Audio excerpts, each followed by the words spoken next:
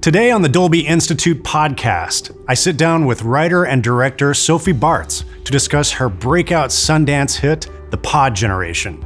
The sound is a tool that is under-taught, I think, in film school, and that people don't pay attention on in post-production. And I think it's a huge mistake because it's... there are filmmakers like David Lynch who pay extreme attention to sound and build their careers on sound and sound design and music. And you see the films, they stay with you, they touch a subconscious, very deep thing inside of you because they have the sound to support it. The film is a hilariously biting near-future sci-fi satire about a young couple who turn to a corporate tech giant to help them carry their new baby, literally, to term. This film was the winner of this year's Dolby Institute Fellowship, which is our program where we give a grant to an exceptional independent film to finish in Dolby Vision and Dolby Atmos. In this wide-ranging conversation with Sophie, we discuss how she blends satire with science fiction and all with a great sense of humor. I started our conversation by asking Sophie how she would describe the film to people who haven't seen it yet. So usually it comes from dreams. I have a dream journal, and when I was expecting my child, I had insane dreams, pregnancy dreams, which I think is something normal that happens. I've talked to other pregnant ladies, and I think there's a hormonal thing that happens and you have extremely vivid dreams. Also, maybe because you're about to do something very important for humanity, there is the collective unconscious or something that activates inside of you. So all the dreams that are in the film are actually dreams that I had. And then it was also the theme of the commodification of the unthinkable, which is the womb, which I think was a continuation of the work I explored in my first film, where Paul Giamatti extracts his soul and has to live without a soul, and then souls can be traded and frozen. And so I think living in America in a way has triggered this passion for exploring the commodification of everything. And it's a theme that I think I'm continuing to explore. Even in my period film, Madame Bovary is about a woman who loses herself into consumption. It's like she had the first credit card that in the 19th century that was inventing, like the term credit just was invented around that time. And I think that was also something that interests me, how like the fact that we've lost sight that we don't see human beings as an end by themselves, but as a means of consumption, a means of generating more money. That's something that I don't know why, but it really interests me, like how capitalism has reduced human beings to just a function instead of being an end.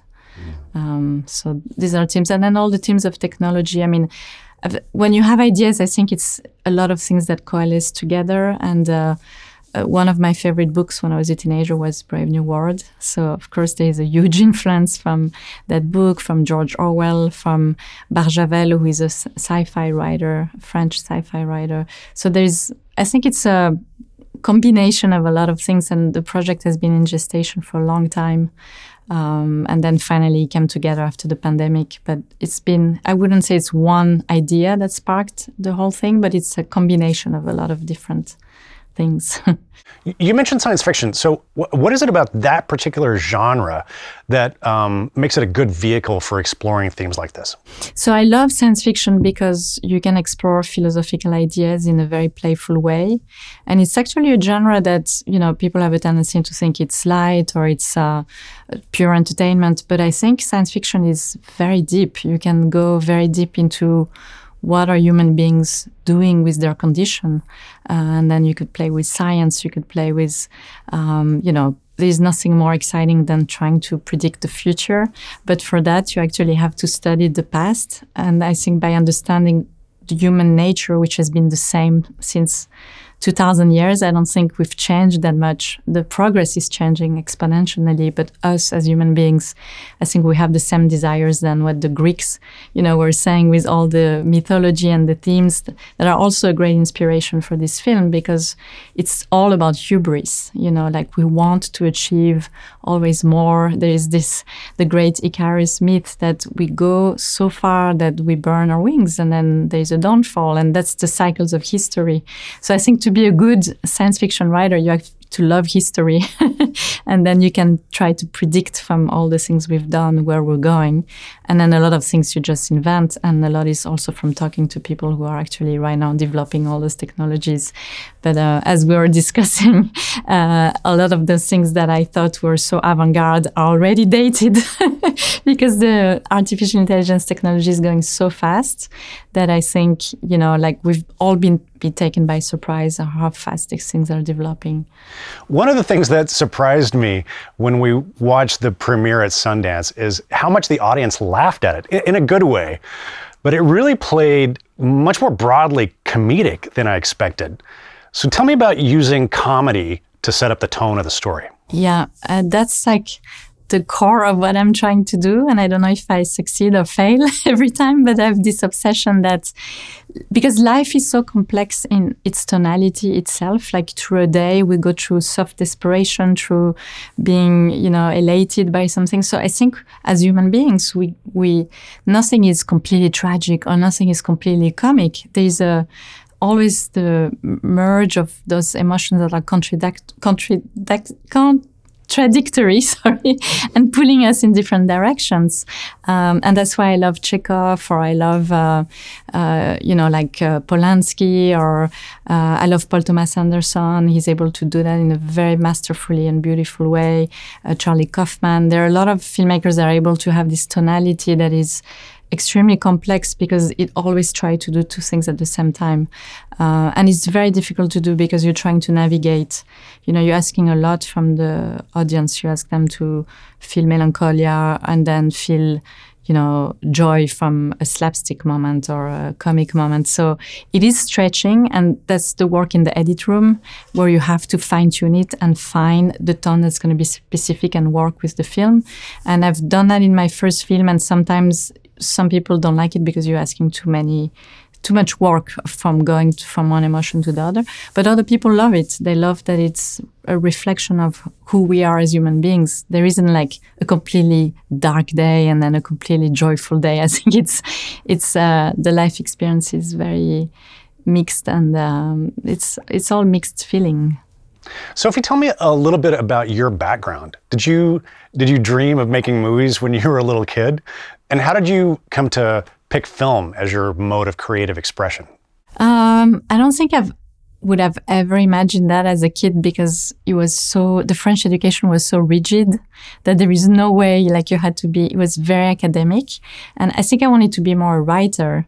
I was reading a lot, but seeing some movies like The Purple Rose of Cairo or the Jacques Tati or Godard, I was lucky that my parents exposed us to really good movies, and going to the theater was like something very special. We would go, we didn't have access to what kids have today, the streamers and the constant content.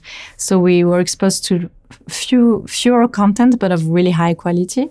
And I think when I saw The Purple Rose of Cairo, I was maybe 12.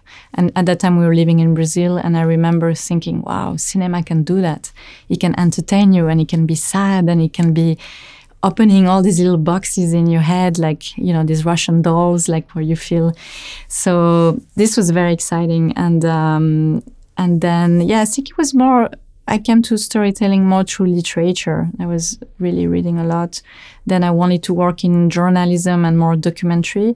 And then it's just by going to Columbia University that was also, it says a lot about American education, that it's so flexible. They let me, when I started to take more classes in fiction, I asked the department at Columbia if I could change my kind of major towards more fiction, and they said yes, of course. In France it would be no way, you chose documentary and political science, you have to stick to that. So I was lucky that I could experiment, and I had incredible professors at Columbia. There is James Chamus and Dabashi, who was someone who introduced us to all the Middle Eastern cinema. So the access to knowledge and all these incredible movies was what I think put my passion into this one track that I gave myself 3-4 years after school, thinking if I can't make it, I'll go back to journalism and the things I know how to do, but I'm going to take a chance, and it worked. But it's a lot of luck too, and perseverance. But so what is it about film that excites you as an artist and a storyteller? I think the most exciting is you never know what's going to be next. And making a movie is a bit like the life of the circus. Like you meet those people. I've been lucky to work with incredible collaborators and who are so excellent in their craft. And I don't think as a director, you're as excellent as the people that work with you. And I think there's this certain humility to understand that, you know, you have a great production designer, a great composer, a great DP, and they're bringing, it's a collaboration. It's not just the director ego and this I love. I love the working with the same people. And then it's this thing of creation that from nothing, suddenly you have something. And it's this beauty and it's a painful journey. And once you've done a movie, you're like, never again. It was too painful, but then you do it again. You know, it's like having children a little bit. And I think Kubrick said, like, making a movie is like trying to write a poem on a roller coaster. And that's exactly how it feels. You're in this thing and you're trying to keep and then you cannot predict what's going to happen. And I think that's the beauty and the excitement of filmmaking. And then when you're doing, in the process of actually shooting the movie, there are moments that you feel you're almost sailing and you have a crew and the boat is going in the good direction. And for one day you don't have a storm and it all feels good. So there is this element, I think, of sailing. Like it's a very tight crew. And you're together and you don't know why you're doing this thing, but you're gonna get somewhere. And I don't know, I can't explain it, but I've talked to other directors. I think everyone feels this adrenaline and the pleasure of creation. I think our brains are wired for that, to create. And then when you've been given the possibility to do it, it's incredible. You know, every film I think is a miracle. What would you say, what themes are you interested in as a storyteller, and how do those show up in Pod Generation? So now I've developed this obsession with artificial intelligence from researching a little bit for the Pod Generation, because I realized every time I thought, like when we were shooting and I thought, oh, we have a very, you know, we've figured out like things that are very new, they're already starting to exist, like the artificial therapy. You know, we've all seen like how ChatGPT has disrupted completely what we thought about chatbots. No one was taking it seriously last year. And now we realize these things are actually going to work and they're going to get better and better. And then now it's a Pandora box. It's like so many philosophical questions about ethics, questions about, is that the world that we want to live in? It feels it's already too late to even ask those questions because the exponentiality of those technologies is making it impossible to have this debate.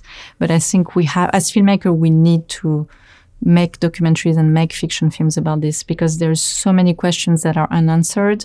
And I think the public needs to know and be part of the debate because it's going to affect our life at the level that we can't even imagine what it's going to do to us. And I don't want to sound like alarmist, but from everything I've been reading and hearing, I wasn't taking internet seriously in the 90s. I was one of the person who was like, this thing is really slow, it's never going to work. And I've made this mistake once. And this time I was like, no, this is serious, I think. And it's going to be doing things that are incredible. We were talking about, you know, for applications in the healthcare, like cancer, but it's also going to do things that are terribly disruptive to, you know, our willpower. If it starts to take decision for us, I think that's what the Pod Generation is trying to explore, that these things are so powerful that we slowly going to give some of our decision-making process trusting more the machine than ourselves. And this is when the problem starts because the tool becomes more powerful than the creator of the tool. And we become enslaved to a tool that was supposed to be just a tool. And that's why in the movie there's a screwdriver at one point, I don't want to say when, that the character drops a screwdriver to remind us this is what a tool is. A tool should be something you could put aside. And when you don't want to use it, you don't use it. But with artificial intelligence, it's going to be impossible. The tool is going to be omnipresent. So there's a godlike effect that is, for a science fiction writer, is, you know, the most incredible subject until we're going to get replaced by the machine writing better than us the science fiction scenarios. I think one of the challenges of, you know, working on an independent film budget is always trying to achieve the size and scale that you want. So the visuals are very impressive in this film. So talk about your approach to getting that size and scale on a limited budget. Yeah, so the budget was really small, and I think the secret for me is always locations. If you do very good location scouting, and we shot in Belgium, in Brussels, and it's a city that's really interesting because it got destroyed a lot during the Second World War, and they rebuilt in a very heteroclite way. So you could find, Art Deco, you could find ultra brutalist, modernist architecture. There's one skyscraper that was the size of a New York building where we shot. We found the only existing one.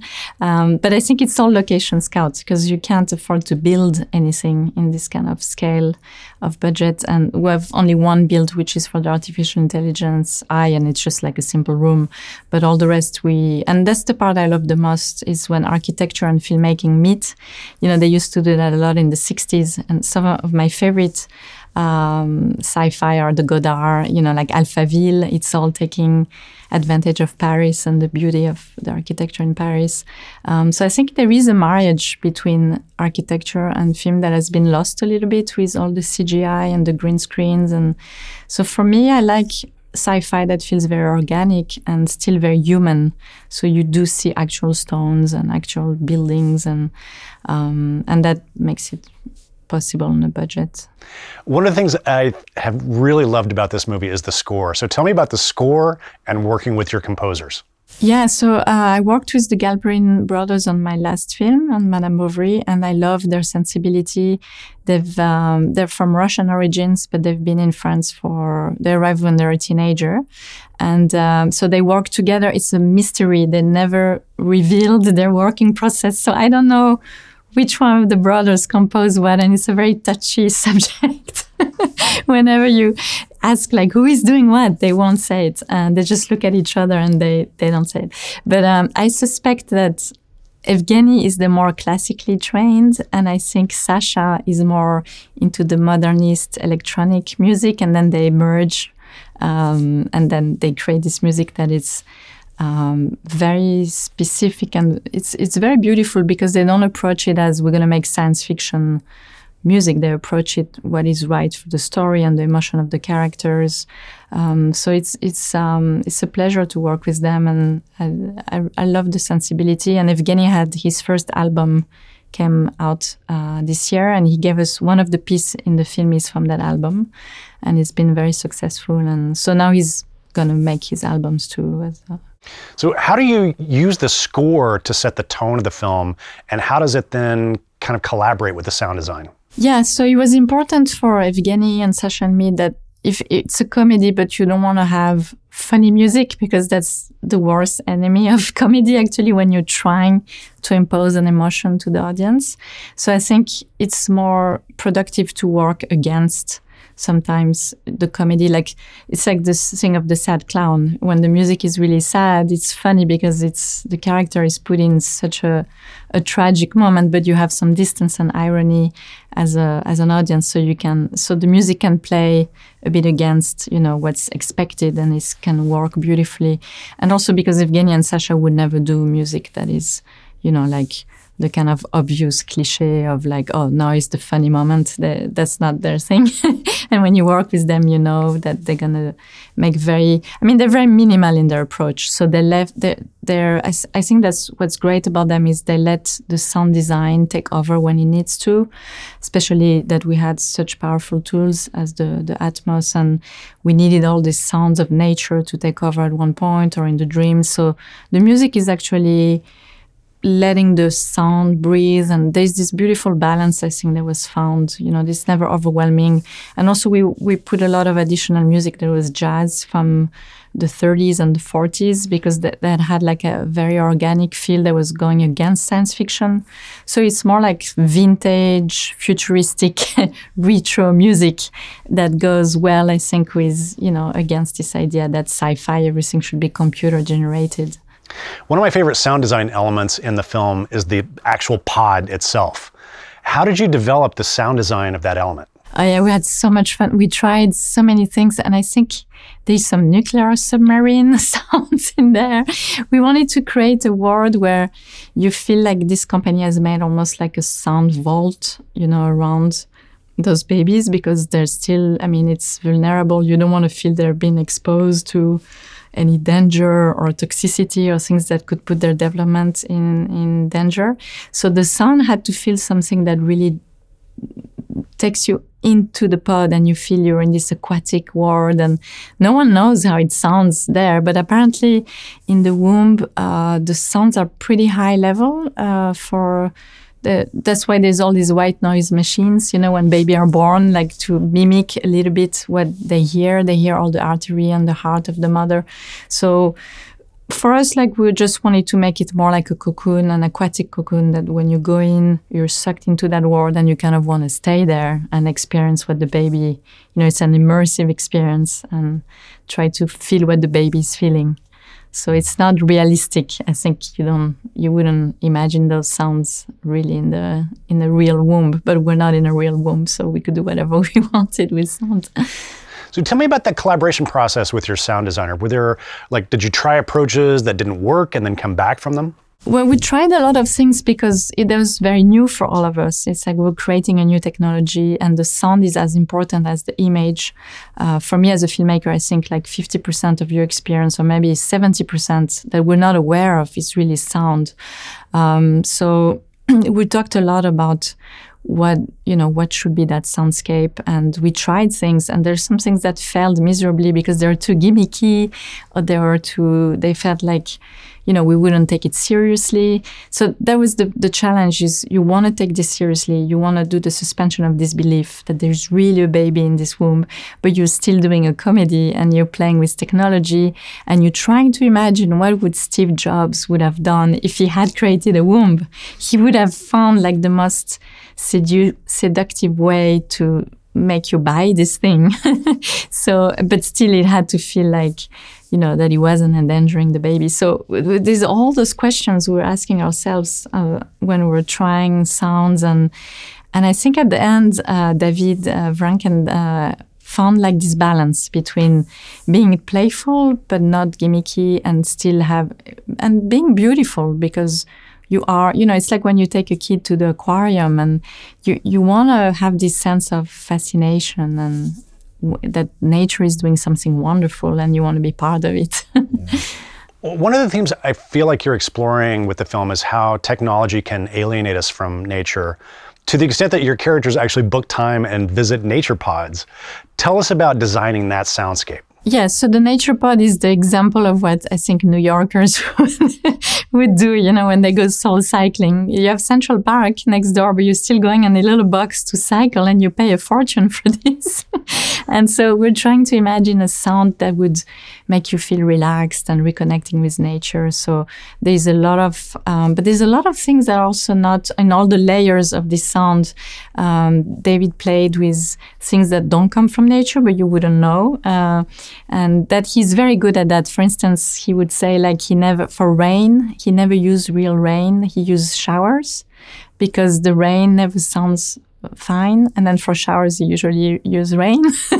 So, you learn so much. That's what I love about the sound process, is they have their own alphabet and their own way of understanding how sound can affect you. And you would never know as an audience, but it works at a subliminal level, and it's super important. So I think when she goes into this pod, you feel relaxed and you feel reconnected with something very deep that is missing in the life of those New Yorkers that are completely disconnected from very essential things.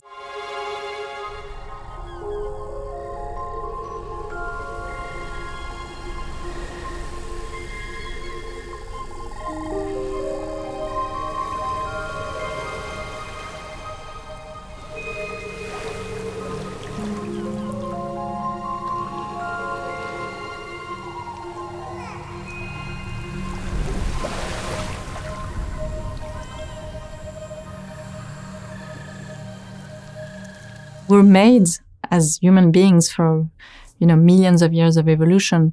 We have to do two things, which is contemplate nature and disconnect and use our archaic brain and not use our frontal cortex that much. And we don't do that anymore because we're constantly on a little thing. And we have to listen to sounds that are soothing, not like the cars and the, you can imagine in the future would be electric cars, but still the sound level in New York, for anyone who's been in New York, is way too aggressive for our brain.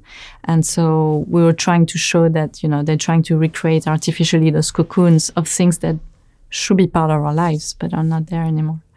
And then toward the end of the film, you remove your characters from the city entirely and place them in this really bucolic, natural setting. So how did the sound design reinforce that sense of place and the contrast?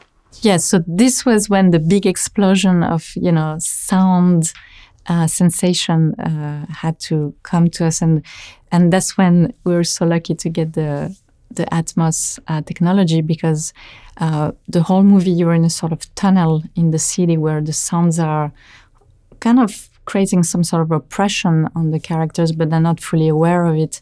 And once they get to nature, suddenly it's, like you have to feel it. And that's what I discovered working with Atmos, that you don't feel the sound in your brain, you feel it in your chest and in your body. It's a very visceral experience.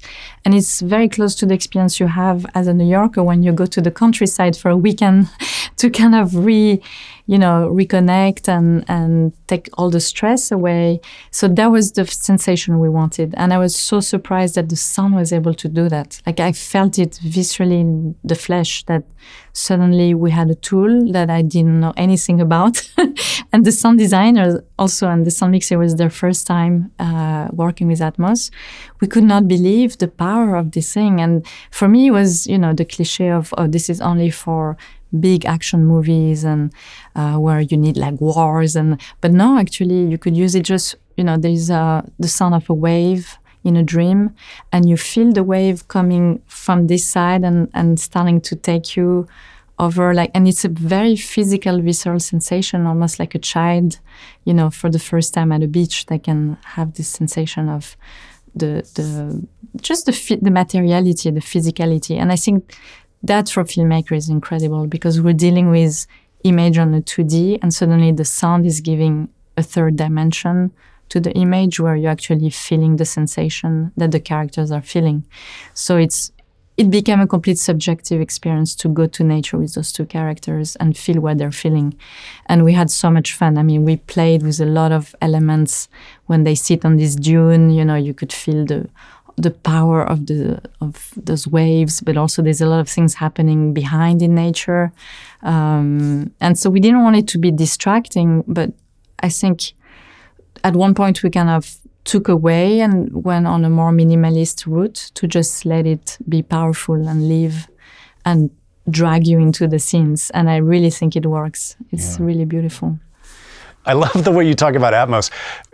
Did you and your sound team, did you set up any rules for how you were going to use Atmos in the track?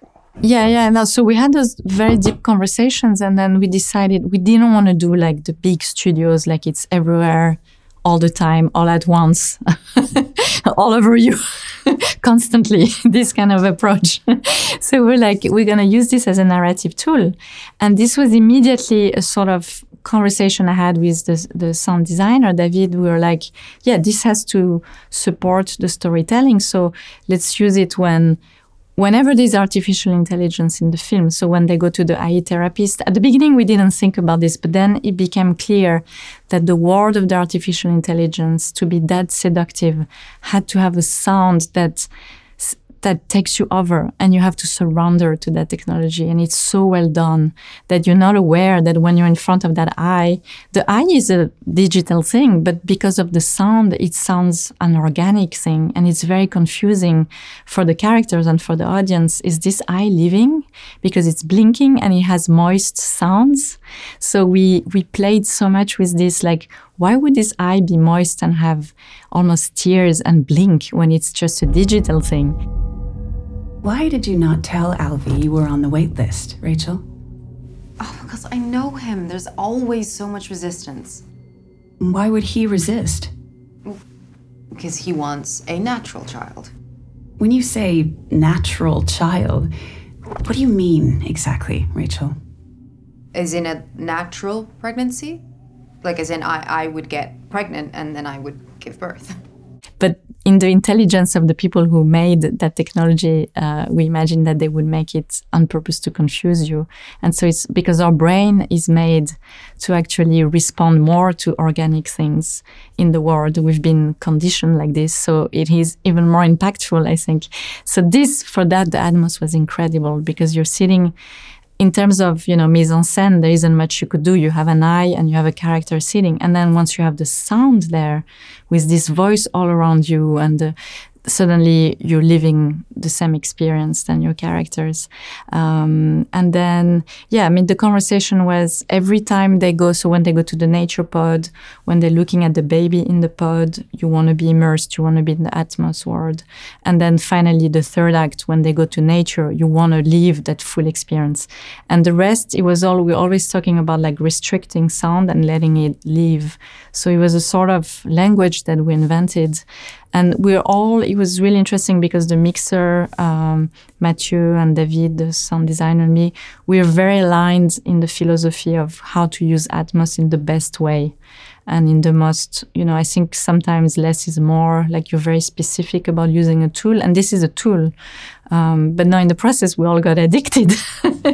Like I think even on the writing, if I had known this, because I didn't know anything of this, but now I think if I write again about science fiction, artificial intelligence, or even movies that are period film, I would keep in mind like what the power of what Atmos can do for, dream scenes, for in a very specific narrative way. I think it should be part of your writing process because screenwriters write mainly for the image and the storytelling, and we forget that the sound is like, again, I think like 70% of your experience, but in subliminal way. So you're not aware of it until you're aware of it as a filmmaker and you realize, oh my God, I should have paid attention to sound much earlier because it's so important. We've seen it in Gravity. I mean, Gravity will never be Gravity without...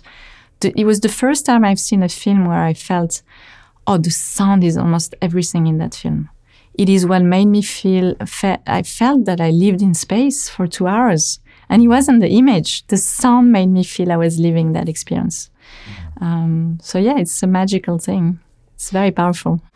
You talked about the sound design of the AI therapist, which is just amazing. But one of the things that I found the most remarkable was her voice. Can you talk about your exploration of the sound design for the AI therapist voice? So I decided at the script level that it was going to be human voices. And of course, I'm indebted to Spike Jonze. I had heard that they tried several human voices and they finally, when they put Scarlett Johansson voice, everything came together because people could imagine her.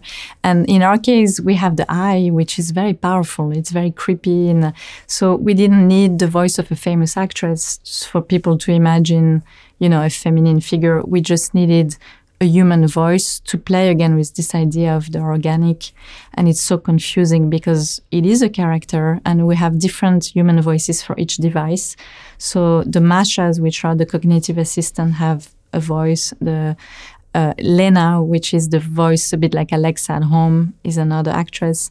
And then the artificial intelligence therapy is also another actress. And they're all wonderful actors that I cast in London. They all do amazing podcast work. And when you get into the work of casting voices, I think it's so interesting because, some voices can do certain things and they carry emotions and they carry something, that only human voices can have. So we played with that. And then in the mix, Mathieu had many ideas of how to diffuse the voice in the room so it would feel like it would reverberate all around you. And then the Atmos helped with make it more dense. Like, I don't know what the vocabulary would be to describe what we did with those voices, but I felt they became very alive, and present. And I think that's what the future is going to be. Like, those voices are going to live with you constantly, and they're going to be part of you're going to forget that there are all those voices, but they're going to be there and talking to us.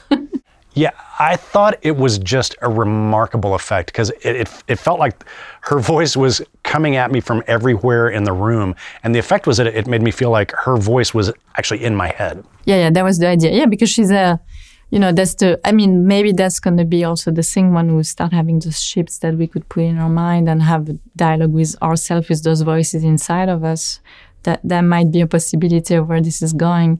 But I think, we need voices. Like, why do we listen to so many podcasts? Or why little children always ask for stories? And because in the womb, they heard the voice of their mother so present and all over them. And also, I think, in their flesh, they could feel the reverberation of these voices.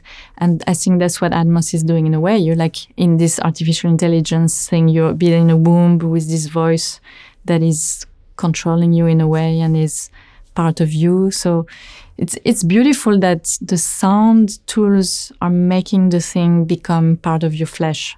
So it's not more an intellectualization. It's really a physical response. And this I had no idea it could, because I don't go to see big action movies because the sound is too high. I'm very sensitive to sound, so I can't deal with like car chase.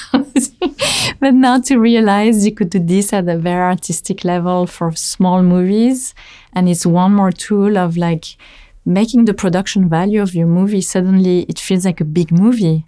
But people are not aware. It's not a big movie. It's a small movie, but it has great sound. And it's a tool that is amazing. I've always said that when I was teaching a little bit at Columbia University, a workshop in film, like short film direction. And I always say to the students, you don't realize you're not paying any attention to the sound. And the sound in a short film is as important. You're creating an atmosphere. You're trying to pull people in, unless you only have two people talking in a room for 10 minutes. But the sound is a tool that is under-taught, I think, in film school, and that people don't pay attention on in post-production. And I think it's a huge mistake because it's... we are like, there are filmmakers like David Lynch who pay extreme attention to sound and like build their careers on sound and sound design and music. And you see the films, they stay with you. They touch a subconscious, very deep thing inside of you because they have the sound to support it. So I can go on and on, but I think I've discovered, talking with the team, the sound mixer and the sound designer, and learning from them and seeing how passionate they are about it. Because that's the great thing. Like, I feel every sound designer I worked with, and I've only done 3 features, they're so passionate about their craft and the art, and they open a door to you as a filmmaker, and then you realize you're not doing just a visual craft, you're doing an audiovisual craft, and then you have to marry both. And so that was wonderful, the experience. So you've also done a Dolby Vision grade of the film. What are some of the sequences that stood out for you in the Vision grade? Well, the Dolby Vision, I think, is a bit the same approach than for the sound. It's really the artificial, whenever there's the eye, the artificial intelligence, the dreams, you want the reality to feel a bit enhanced and a little bit, you're not sure why, but this feels different than their reality, which is, she goes to an office, it's pretty boring. He goes to his university to teach. So I think it's the same, I would say the same parameters and the same tools that we would use to enhance the world of technology and then the world of nature. That suddenly when they go to nature, we had, because of climate change, actually it's pretty sad, but the nature where we shot was very dry. So he had lost some of its vibrancy and color. So we had to saturate a little bit so it would feel, very fresh and lush. Like you want to feel the moist and all the pleasure of nature. But when, it hasn't been raining, and we shot in south of France for 5 years. And all this forest actually burnt after the shoot. So when you deal with these things that nature, now it doesn't look that great in some parts, then a little bit of Dolby, the Dolby Vision can enhance and help, to tweak it a little bit. And we've done that in color correction, but it was a great tool for that too. So what are you hoping that audiences take from the film? What do you want them to be thinking about when they leave the theater? Well, I think it's hard to say as a filmmaker because you're not making, propaganda or advertising where you want one message, You hope that it's complex and people have very mixed feelings and ask themselves questions. But I think the main question would be, what is the price of convenience? Like for us as human beings looking forward, are we ready to give that much of ourselves just for convenience? Just for things to be easy? Are we ready to not carry children anymore in our wombs? Not, dealing with a lot of things that we should be dealing? Because I think life is a process. And if it's just goal-oriented, we're going to lose a lot of things about ourselves, about our humanity, about our relationship to our children. And I don't think it's not easy. There is a lot of pain in the journey, but like if you eradicate all this to just make it simple and easy and convenient, chances are that you're going to lose a lot of what makes us interesting as human beings. Many thanks to Sophie for taking the time to discuss her wonderful film with us. The Pod Generation is now playing at a theater near you. You can find links, as always, in our show notes. If you'd like even more conversations with artists and filmmakers about how they use technology to tell their stories, please be sure you are subscribed to us, the Dolby Institute podcast. You can find links to our show on all the major podcasting platforms, including the video version on YouTube, in our show notes. Or you can simply search for Dolby, wherever you get your podcasts. And if you're curious to know more about the Dolby Institute, head on over to dolbyinstitute.com. There you'll find information about all of our programs. You can access the entire library of episodes of this podcast, and you can sign up for our mailing list. Until next time, thanks again for joining us. This is the Dolby Institute podcast. I'm your host, Glenn Kaiser. Our producer and editor is Michael Coleman. Our executive producers are Amanda Schneider and Jack Ferry, with additional editing by Matt Nixon. Thanks for joining us.